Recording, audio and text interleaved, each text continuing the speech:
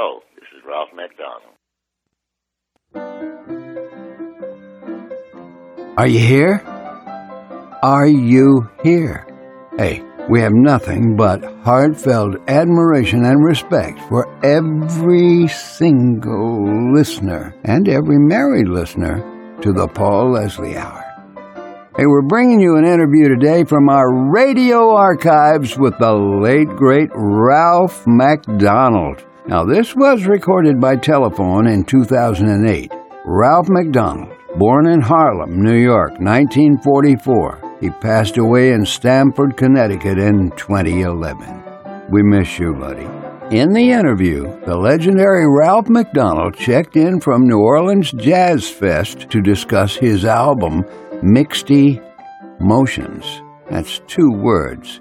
M-I-X-T-Y, Mixty Motions. Great. Songwriter, huh? As a producer, a songwriter, percussionist, performer, and Grammy Award winner, Ralph MacDonald had roots in the Caribbean. With his songwriting team of William Salter and William Eaton, Ralph wrote Where Is the Love? Just the Two of Us, Mr. Magic, and more of his songs were covered by artists like Bill Withers, Grover Washington Jr., Roberta Flack, Harry Belafonte, Jimmy Buffett, and others. The son of Calypsonian Macbeth the Great, Ralph MacDonald went on to be a member of Harry Belafonte's band when he was young. For over 20 years, he was an important member of Jimmy Buffett's Coral Reefer band as the percussionist. His last album, Mixty Motions, is a fusion of the many styles of music Ralph embraced, from jazz, African rhythms, calypso, samba, and others. This was Paul's second time speaking with Ralph MacDonald, and this interview is fascinating. MacDonald shared opinions, history, and his philosophy on music. Hey, before we get started, we ask that you please consider subscribing to Paul Leslie's YouTube channel. It would greatly help us in our mission, and you get free access to all of our upcoming content. So before we begin the program, we ask that you make the most of every day, starting with this one. Ready? Let's listen together. It's my pleasure to welcome returning guest, Mr. Ralph MacDonald. Mr. MacDonald was one of my favorite guests of all time. He joins us to talk about his latest album, Mixed Emotions, on his Antisha music label, and a number of other topics. It promises to be an exciting show.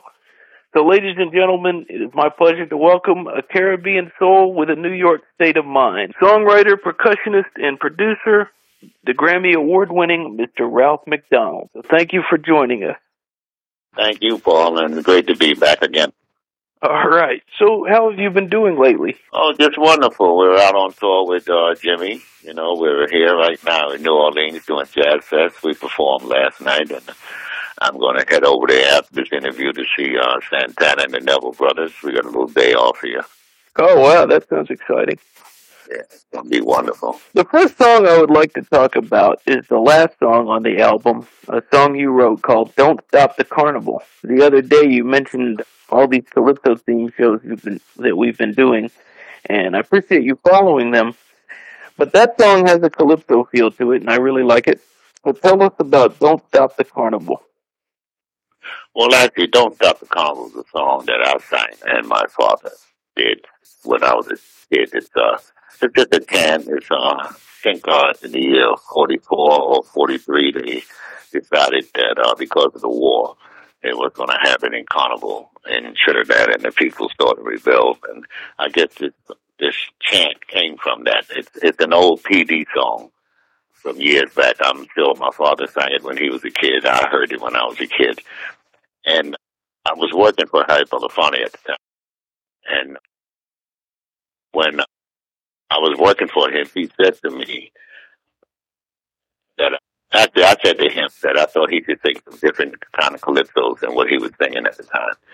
Of course, Irving Berge was writing most of the calypso stuff for him, and he was one of my heroes. But from going down to Trinidad and knowing my father was a Californian and singers and growing up with Lord Vader, Duke of Vines, Lord Melody, and people like that growing by. And I just felt Harry could sing some different kind of calypso than he was singing.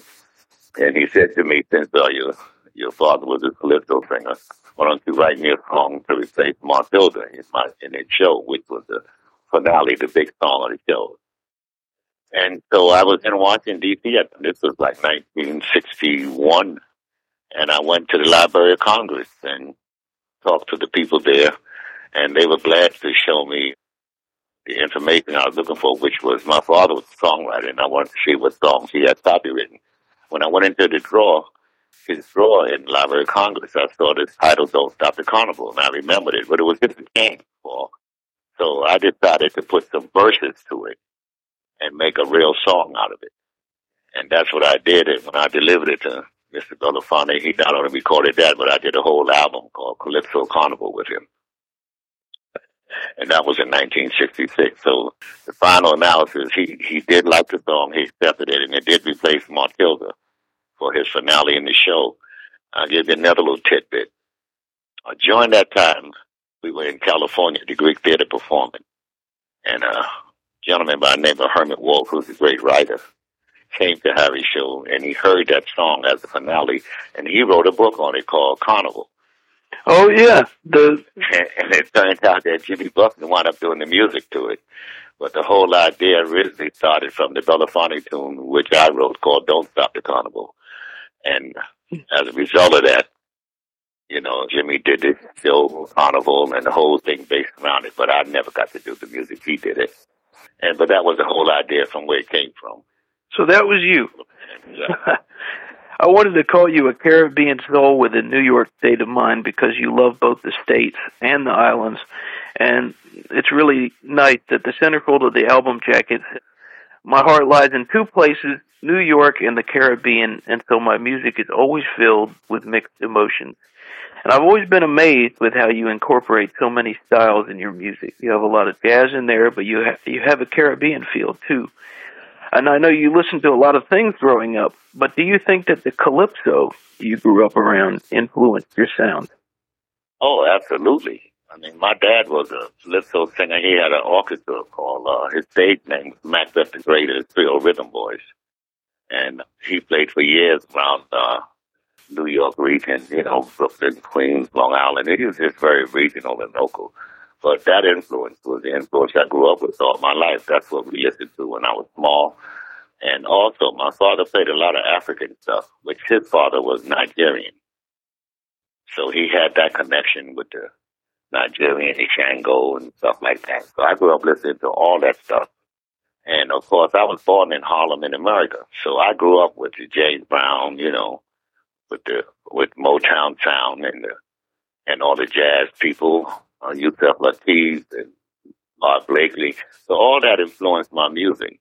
But the basic root, if you know, Paul, I'm a percussionist, and the basic root of rhythms is African. That's where rhythm come from. Right.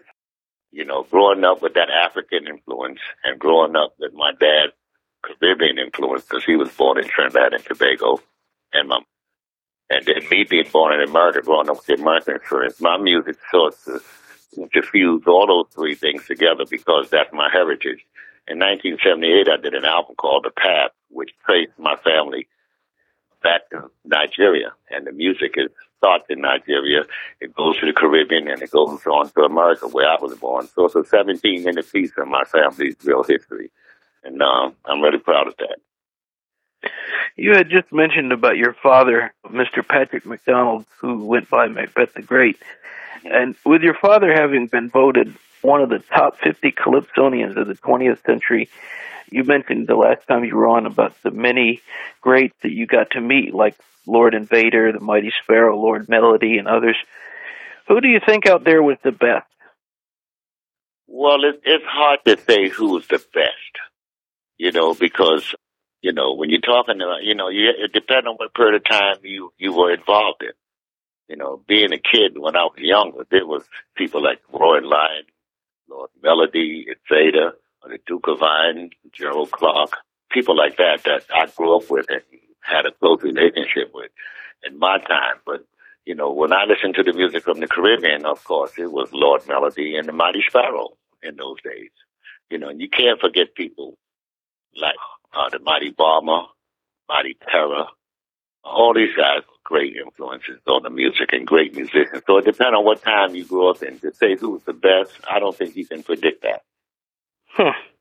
It was so many good people. It's sort of like when you say something like, well, who's the best rock band? People say, well, the Beatles. Well, you got the Beatles, you got Rolling Stones, you got U2, you got Sting. There's lots of groups that, you can't really say who's the best. They're all great. Depending on what time you came up in and what the music was at that time. I will always have a great respect for the Mighty Sparrow, Lord Kitchener. I mean, these are the giants of the giants to me because they have sustained their life and their career over a period of time that none of us get. Yeah, and you mentioned Kitchener, and I remember on one of your past albums the song Remember Kitchener, and that's in honor of Mr. Aldwood Robert, who was known to the world as Lord Kitchener. So, well, that was it, because the song is entitled The World Will Remember Lord Kitchener. I mean, he stands out in my life. Great influence on me and my music and the tradition at the time. He's a great man. He's a great music man. And I just felt that I needed to pay tribute to this man because he was just special. Every 100 years and Lord Kitchener and Aldwood Roberts is born, just happened to be in my lifetime, and I really appreciate it. That's why I decided to honor him. And went to Trinidad, and I got this guy, David Rudder, who's one of the foremost Californian entertainers in Trinidad and Tobago now, who resides in Canada. And we wrote the song together. So it was a real nice experience for me. it's a nice memorial. A lot of our listeners probably know that you were in Harry Belafonte's band, and so were your songwriting partners, William Salter and William Eaton. That had to have been a big influence on your life. So I was wondering, yeah. So I was wondering, what was your initial impression of Mr. Belafonte?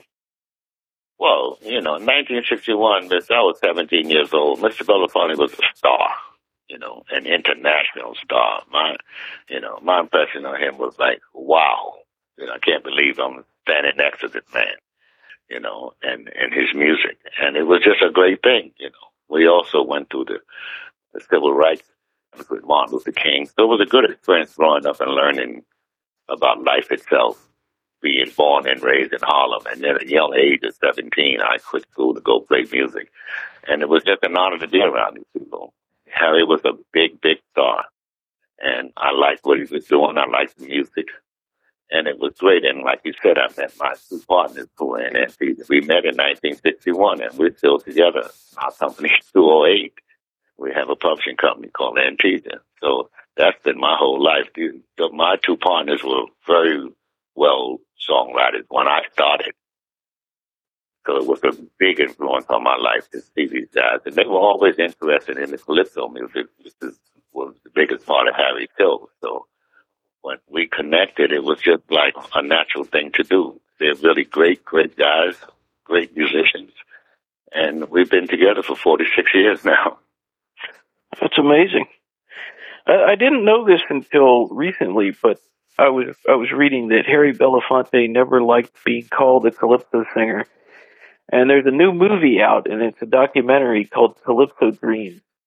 And he talks about some of the people of the Caribbean who had resentment, basically, about him being labeled the king of calypso.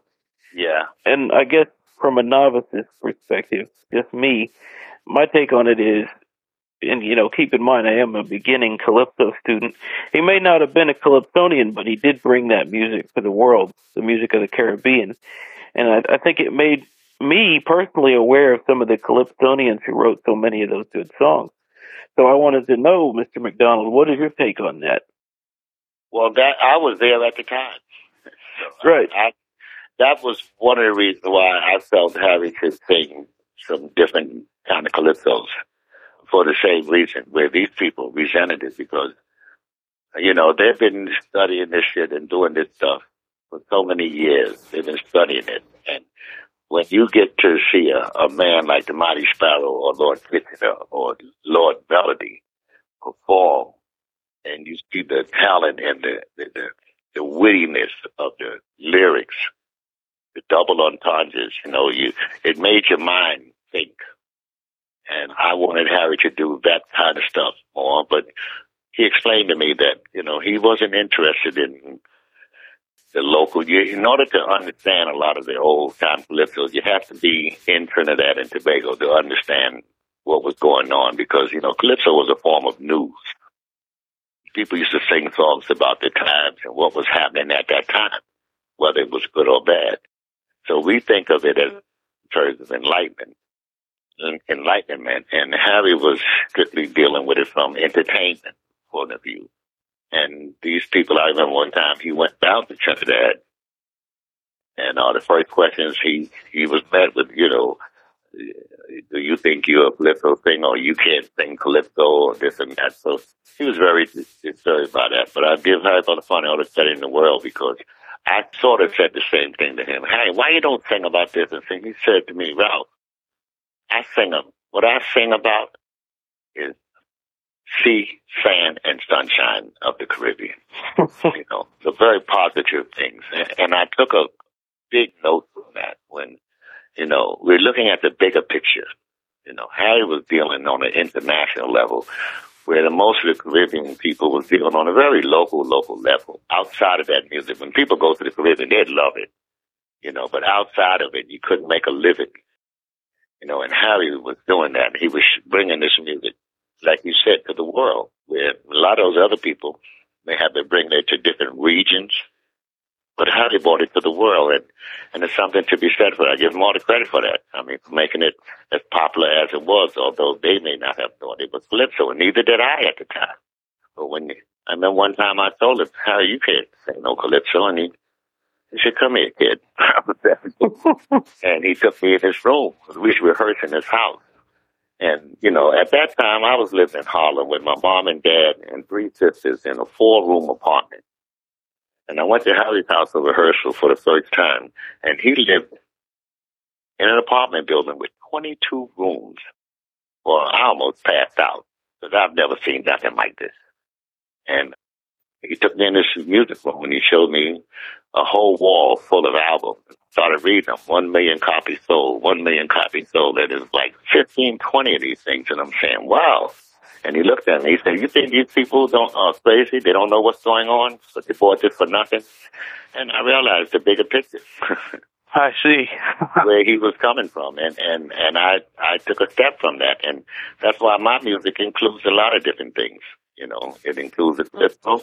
And when you listen to my album, you hear calypso, it's about things that's happening now, or it's about the country itself in terms of the land of the sea and sand, And I always loved it in the sunshine. That's what we go to the Caribbean for the sea, the sunshine, and the sand. And he made me realize that, why you can go negative or you can go positive. And he just went positive. He thought that was a better route. And so do I, but I still have fun when I go to Trinidad. When you hear the inside stuff, when they're singing about local things or prime minister or different things, it's hilarious, it's funny, and it's entertaining. So I just try to stick with basically what Harry's rule was, to do the positive things in life. Sing about that. Never mind there's crime, there's stuff going on all over the world. But let's like people on the news complain, they never hear a good story, always bad news.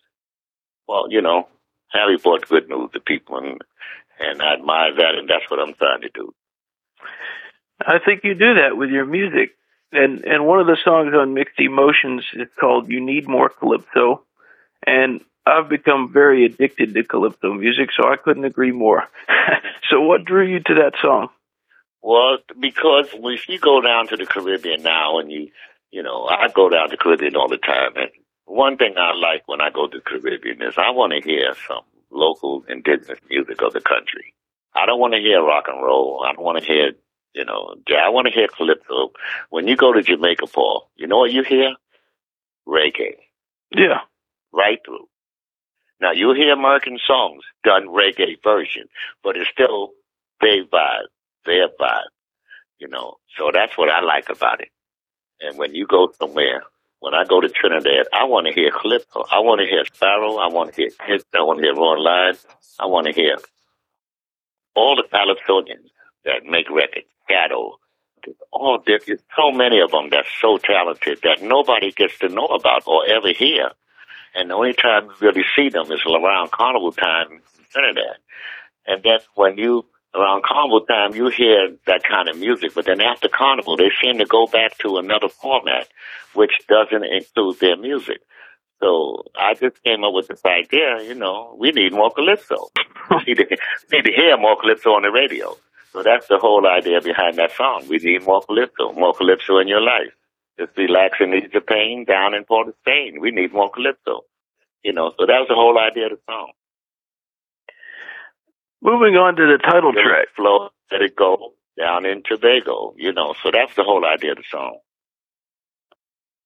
I feel like we need more calypso. I agree. The song Mixed Emotions was written by Mr. William Eaton, and it's the title track. So tell us about the title track. Well, that song was a song we recorded on years ago with Grover Washington Jr., and it was one of our favorite songs. And I just thought that was really my feeling, or how I feel about music, the mixed emotions, because of my connection and with America, being born here as a citizen, and then my connection with Trinidad and my connection with Africa.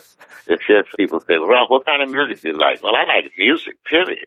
There's some people like to, in this world we live in order for them to sell anything or do something, they seem to want to put you in a category. And to me, the best word for music I've heard recently is world music. Music is music. It doesn't matter whether it comes from America, it comes from Japan, it comes from Europe, it comes from South America, wherever it is, Africa, it's music. It's just a different kind of music. And unless you get to hear it, you won't have no appreciation for it. And I was lucky at a young age to work with a Harry Belafonte, who was an international star, which is a lot different than an American star, because we got to travel the world and see different cultures and hear different music at a young age. And we always try to emulate the local traditional music. I came up in folk music. There was no electric instruments around. It was acoustic guitars, drums, percussion, and upright bass. And we traveled every city we went into. We had an orchestra. And they used to play an overture in the pit. So that doesn't go on today. Unless you're on Broadway, time you hear an orchestra.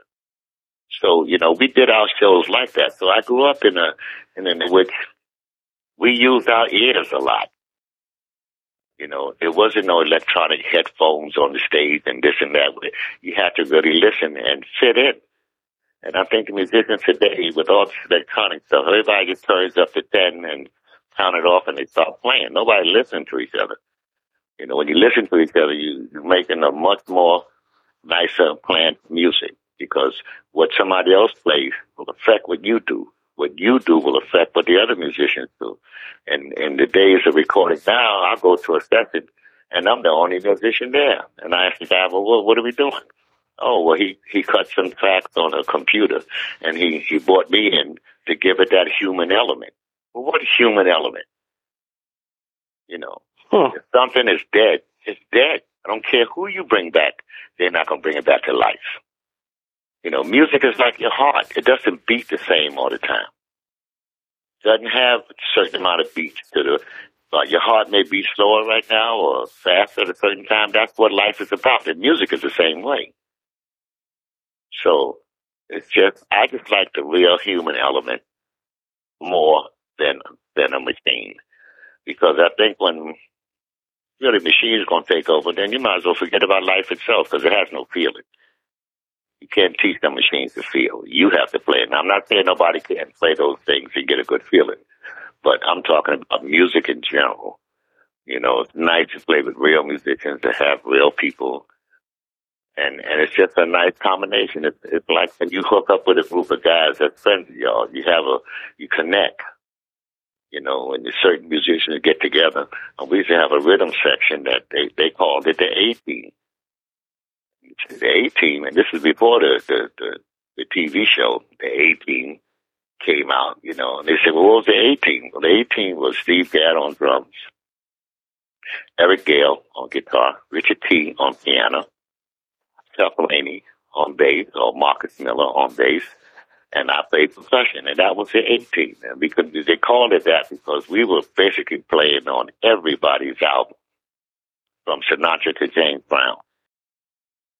So it was like we developed a family because we didn't really know who was going to be on what session until you got there and you realized the same guys you see a whole week long, and we began to be a family. And that was the A team. And of course, after those guys passed on, there was another A team, and vice versa, on and on. So it was a real great time to come up, and I came up with some great musicians, the George Benson, Grover Washington, the Hubert Laws, the Don Silvestris, the Bob James, Quincy Jones, So when you work with people like that, Stuckman Jones, it just was a night where you're up on a certain level, the music comes out on that level. You can't just get, oh, he's my friend, I want him here. No, that don't work. You get the best person possible at the time. And that's what we did. And we just had a lot of fun playing music. And that song, Mixed Emotion, was a song that Grover Washington did. And I decided I wanted to do it for my new album because that would be the perfect title. And it was written by my partner, William Eaton. Well put.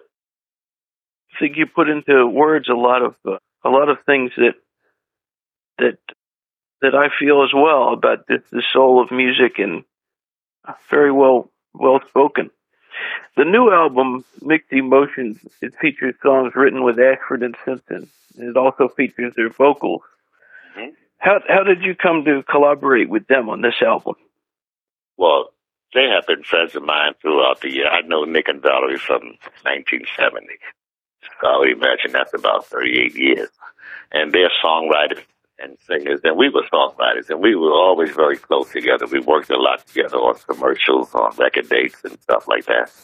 And they just happened to be good buddies of mine for years. And, as you get older in life, you sort of look back and you say, you know what?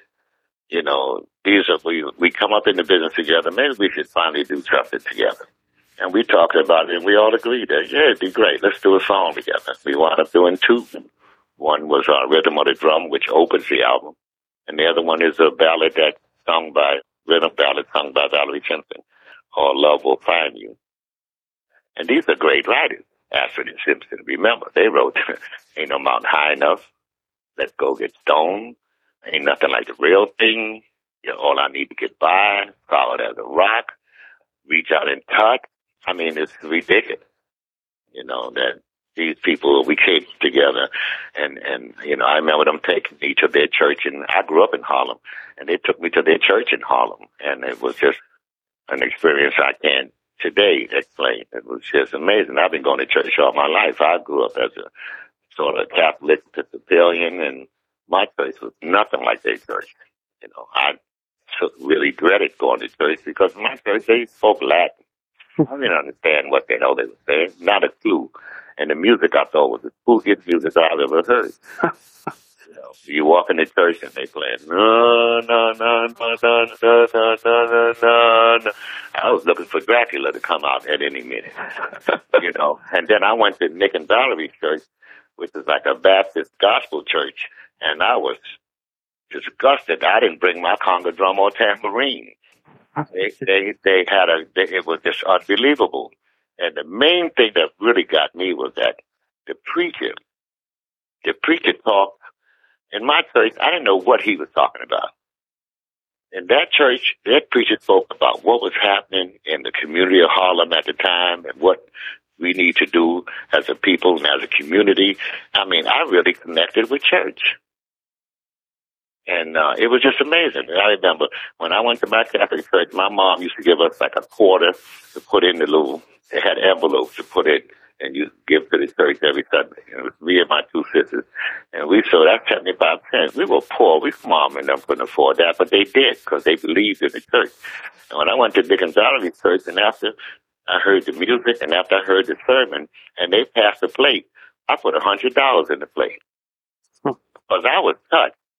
It meant I was, it's just, in all the years of going to my church, I was never touched like that. Never. And one day I went to their church, and it changed my whole life around. So, you just have to keep your mind open. Because a lot of stuff you learn, when you get older, you learn well, this is not it. This is not the only way. This is a way. But there's other ways that you can do much better. And that's what got me interested. So I really took my hat off to Dickens Val, because not only they made me feel good, but they helped my spirit to grow. And we just decided, hey, come on, let's do something together before we all leave this earth. And we agreed and we did it, and I thought it came out fabulous. Yeah, I think so too. You mentioned the song Rhythm of the Drum that opens up the album. The first song, Rhythm of the Drum, and it was written with Ashford and Simpson. Right. Well, actually, we wrote the music and they wrote the lyrics to that song. And the music was done by my son, Anthony MacDonald. It wasn't done by William Salter Eaton and myself. It was done by my son, Anthony. Yeah, I noticed a few of the songs on the album were credited. Well, I have two boys. One is Anthony, and the second one is Atiba, and both of them are into music right now. My second son right now is in college in Miami studying to be an engineer in music and the music business.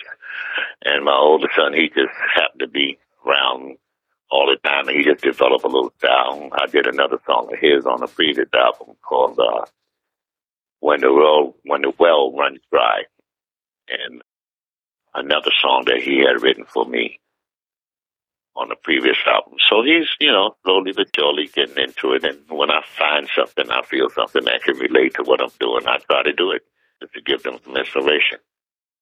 But I think my son did so well that I had to put it as number one. It's the Rhythm of the Drum, because it fits right in with what I'm doing. Yeah. I thought at first it might have been a cover or another version of that other song, Sound of the Drum. Oh, yeah, no. But there's a totally different song. Absolutely. But back to the Mixed Emotions album, I've noticed a lot of these Caribbean guys are real romantic. And judging by your songs, I would guess that you're a romantic kind of guy. Well, that's it. I really am. I mean, people always say, man, why are you writing? I like to write about, what else is there in this world except love? What world, I think Burt Bacharach and Hal David said it best in their song, what the world needs now is love, sweet love. We have a song called Faith that the brother Black recorded, and the verse says a line, love is the answer, but nobody's buying. So I just, again, learned that from Belafonte. I just like to write about positive things. Because I remember writing a song one time, Never Trust a Woman. Well, who wants to hear that? We got to get along with these women, You don't want to hear that, And after I finished writing the song, and I was really saying, oh, this is cool. And my partner looked at it. He said, yeah, it's nice, but, I don't know about you, but I want to love a woman. I want to trust a woman. Never trust a woman. It's just a negative vibe. Yeah, and there's one line that I really love from the album, and that line is, you don't have to look for love. I believe in it's true. Love finds you. From that song. That's it. Love will find you. You don't have to look. You can be blind. It'll pop you right in your head when the time comes. Great song. So, that's what I'm talking about in terms of trying to give a positive vibe to people. And give people something that, I find the music of today, there's not much to it. I'm used to listening to a song where you have a story, great lyrics, great music, and you could follow it as an intelligent person and relate it to your life. Like people sometimes ask me, man, well, how did you come up with just the two of us? Well, we came up with just the two of us because that was the logo for Trinidad and Tobago's Forest Board at one time. And a friend of mine named Joe Brown came and put stickers up all over my studio on Broadway. Just the two of us, Trinidad and Tobago, just the two of us. And I kept seeing that every day, and this idea just came, hey, that's a great title. And that's how we wrote the song. But a lot of people, the song actually started about Trinidad and Tobago, those two islands. Oh, wow. Around 1980, 81, Tobago was talking about succeeding away from Trinidad. And it was such a lovely country. You know, I didn't think they can't survive on their own. This is one country. Let's stick together. You know, just the two of us. We could make it if we tried. Just the two of us, you and I. That's where the idea came from. And then I asked a friend of mine, Bill Withers, to sing it because the song was really for a Grover Washington Jr. album called Wine Light. And when Grover heard it and we did it, he said, Ralph, the song's pretty, man, for an instrumental. It needs to be sung. They need to hear these words. And I asked him, well, who do you think should sing it? And he said, Bill Withers. I said, do you know him? He said, no. I said, well, he's a good friend of mine. I called him up. We had already cut the track. He said, Ralph, send it to me. If it's in my key and I could sing it, I'll gladly do it. And sure enough, it was in a key he could sing in, and he agreed to do it. And right before he came to record, he said, can I change some words around a little bit? And I said, sure, make it yours. I want him to, so he feel comfortable with it. And he changed some lyrics around, and it became a love song. Wow. That's amazing. But, yeah, it is. But that's how music goes. You could be heading in this direction, and before you know it, when you see most people work by themselves. I work with two other people, three of us. And we don't have no ego that because I came up with the idea, it got to be mine. You came with the idea, got to be yours. We all got to hear. We can hear whose idea is the best. And you listen to it and you say, yeah, that's it. Right. We all agree on it. So, that's how you get stuff done. And when Bill Withers changed it around to a love song, boom, million-selling song, Grammy, we won Grammys for it. Everybody did good with it. It has to be. The idea was because of Trinidad and Tobago. Yeah, that's very fascinating. I mean, it's fascinating that that's where it came from because you'd never think, I guess, from just the way Bill Withers had changed it around. It is one of the best love songs ever. Right, and believe it or not, he didn't change much words around.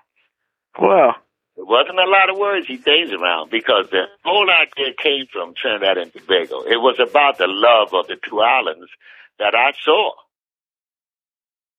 It's like, let's just say, you don't know that story, but it's you and just your pet, a dog. All right? You can relate to that song between you and your dog, just the two of us, you and your best buddy. Yeah. Male, two males. Hey, just the two of us, cool, we could do this. Male, female. It could be any two things. That's what made that song universal. It's just most people hear it and they relate it to a love affair. Well, that's even better because we all want love. That's what we strive and look for in life. I have noticed that about the song. Like I'll be at a restaurant or a store or something and I'll hear it and I'll think about it on many different levels. I'll think about it as two friends. Right. It could be two of anything. Yeah, it probably means a lot of different things to a lot of different people. That's exactly it. And to me, when they get a hit song like that and the song becomes a hit, it's reasons like that why it means so much to so many different people that it becomes a hit like that. Everybody can relate to it in whatever fashion or mode you're in at the time. How do you compose your songs? How do you write your songs? On a piano or? It's no set way. I didn't never study music in school, so I can't sit down and say, well, tonight I'm going to sit down and write a song. It doesn't go like that. I'll be riding in my car. I'll be on my bicycle. I'll be at the beach, water skiing or something, and an idea comes into your head. And you just put it down into the computer of your head, and you hopefully, when you get to the land, you'll remember. There's a lot of great ideas I've had. When I got to where I got to a pencil and tape, I couldn't remember what it was. So right now, I always walk around with a little record device. If I get an idea, I just speak it into the system. One of the songs that you wrote It was a co-write with Jimmy Buffett, and it's a song I think it's a very good song, underplayed song. It's Free You. I feel. Oh, yeah. People don't even know about that. Yeah, I feel that that's a song that you could have vocals on it, but it would also work as an instrumental. Sure. I've always wanted to hear your take on that one. And well, when I first started with Jimmy Buffett, we on a relationship of writing together. Nothing to do with me playing in the Coral Reefer band or being a part of anything. From my perspective, it was about us. Right? I had hit songs out. I won 3 Grammy Awards, and he wanted some more Caribbean feeling songs and this type of song, and he just wanted some different. And that's how we got together. And the first song we wrote together, actually, in St. Bart, about 1982, was a song called Criolla. And he recorded it, and it was a low mining hit for him. And matter of fact, Nadera Shakur did a new album, and that's one of the songs that they picked. They had the competition on the internet of which Jimmy Buffett song would they like to see Nadera sing, and that came in the top 3. So that's how that got on her brand new album to be released soon. But that was the first song we've written. And then after that, we wrote Free You together. But he wanted to go into a jazz vein. And people don't know, you listen to Free You, you're hearing Grover Washington Jr. on the soprano saxophone. You're hearing a whole jazz group, not a Coral Reefer band group. And a lot of times people who like Jimmy cannot get into that. They don't see that as Jimmy. But I see Jimmy, I see him doing that. I see Jimmy doing anything he wanted to. He's a thing. And you put down the right kind of vibe. It's wonderful. I mean, we did a concert at Lincoln Center about a year ago with Marcel's band. And Jimmy did Criolla, and he did a song called What It Means to Leave New Orleans. And it was fabulous. Yeah. It's like people don't realize that he does that kind of stuff. He does it well, too. It's amazing that you picked that out. You're a very special person because I can't tell you, people don't even know that song exists. But it was also put on ballads, boats, and beaches and bars, and that did quite well. So. I think that they're missing something. But what about a question, kind of about Jimmy? He discusses your album, The Path, in his book, The Autobiography: A Pirate Looks at 50. I was wondering, does Mr. Buffett keep up with the albums you release? Does he comment on them? Oh, yeah. Well, that particular album, The Path, at that time, my engineer who records my album is his engineer, a gentleman by the name of Elliot Steiner, one of the great engineers in the business today. And he had told Jimmy about this album and played it for him, and Jimmy just loved it and loved the rhythms and the stuff, because that was a piece I did on my family history. So it started off in Africa, and it had lots of African rhythms, and then it went to Caribbean, and then commercial. Jimmy really liked that part of it, because in the beginning of the song, The Path, it started off in Nigeria. Well, Nigeria didn't have French horns and trumpets and stuff like that. They had log drums, and different metal sounds. And when you hear that album in the beginning, it sounds foreign to you because it's African and you're not kind of used to that music. But as it go on, the same rhythms change into a Caribbean rhythm, and then it changes into an American rhythm. And when it gets to part 3, which is where I was born in America, where we have people like Randy Brecker, Michael Brecker, David Sanborn, Barry Rogers playing horns, a real jazzy funk thing. It's like, hey, this is what we hear today in the music. It's got Bob James doing a solo on the synthesizer. It's like, hey, this is this is cool. But in the beginning, when you heard it, it didn't sound, it sounded foreign. And you see, as the music progresses and as life progresses, you see that the more things change, the more they change. And the basic, it's because of the rhythm, the basic rhythm. And and Jimmy just freaked out on it. And he loved it, and that's how he decided to call me to write songs together with him. And then after that, he said, hey, man, I would love to have you in my band. I want some of this rhythm in my band. And I told him, point blank, Jimmy, I'm doing Grover Washington, George Benson, Quincy Jones, Sinatra. I don't think I could do this. He said, well, why don't you come out and try it for 2 weeks? I said, fair enough. And I came out and tried it for 2 weeks, and that was in 1966, and I'm still here. Huh. I mean, 1986.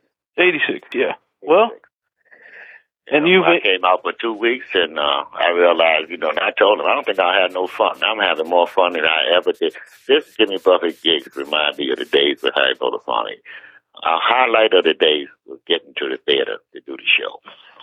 That was the highlight. Wow. We couldn't wait to get to the theater to do the show. That was our highlight of the day. And working with Jimmy is the same kind of vibe. I'm just fortunate that I enjoyed it in the 60s with Harry. I enjoyed it in the 70s with Roberta Flack, Washington Jr. I enjoyed it in the 80s with Quincy Jones, enjoyed it in the 90s with Buffett, and here we in the 2000s, and I'm still enjoying the same thing, and I feel very blessed and thankful and like that. I'm playing music because to me it's like hitting a jackpot. That's sweet. You're doing something you love, and I truly love music because too many of my friends and people I know go to work every day hating their jobs. And I can't figure out how can you be productive and you hate what you're doing. So I'm really lucky and fortunate, and I feel blessed that doing what I love to do, which is music. Well, he has allowed me to do that. And it's amazing to me all the things that you've brought to the world, and I hope you don't think I'm kissing ass, but you've brought a lot of joy to a lot of people. Those songs, I know that those songs they connect with people on many levels.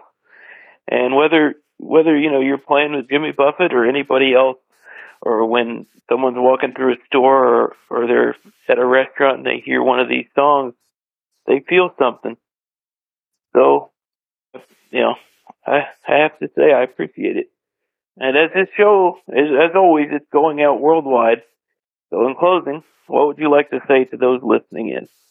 I'd just like to say, if you have a chance, give my music a listen. I think you're used to hearing a lot of these same songs by other people.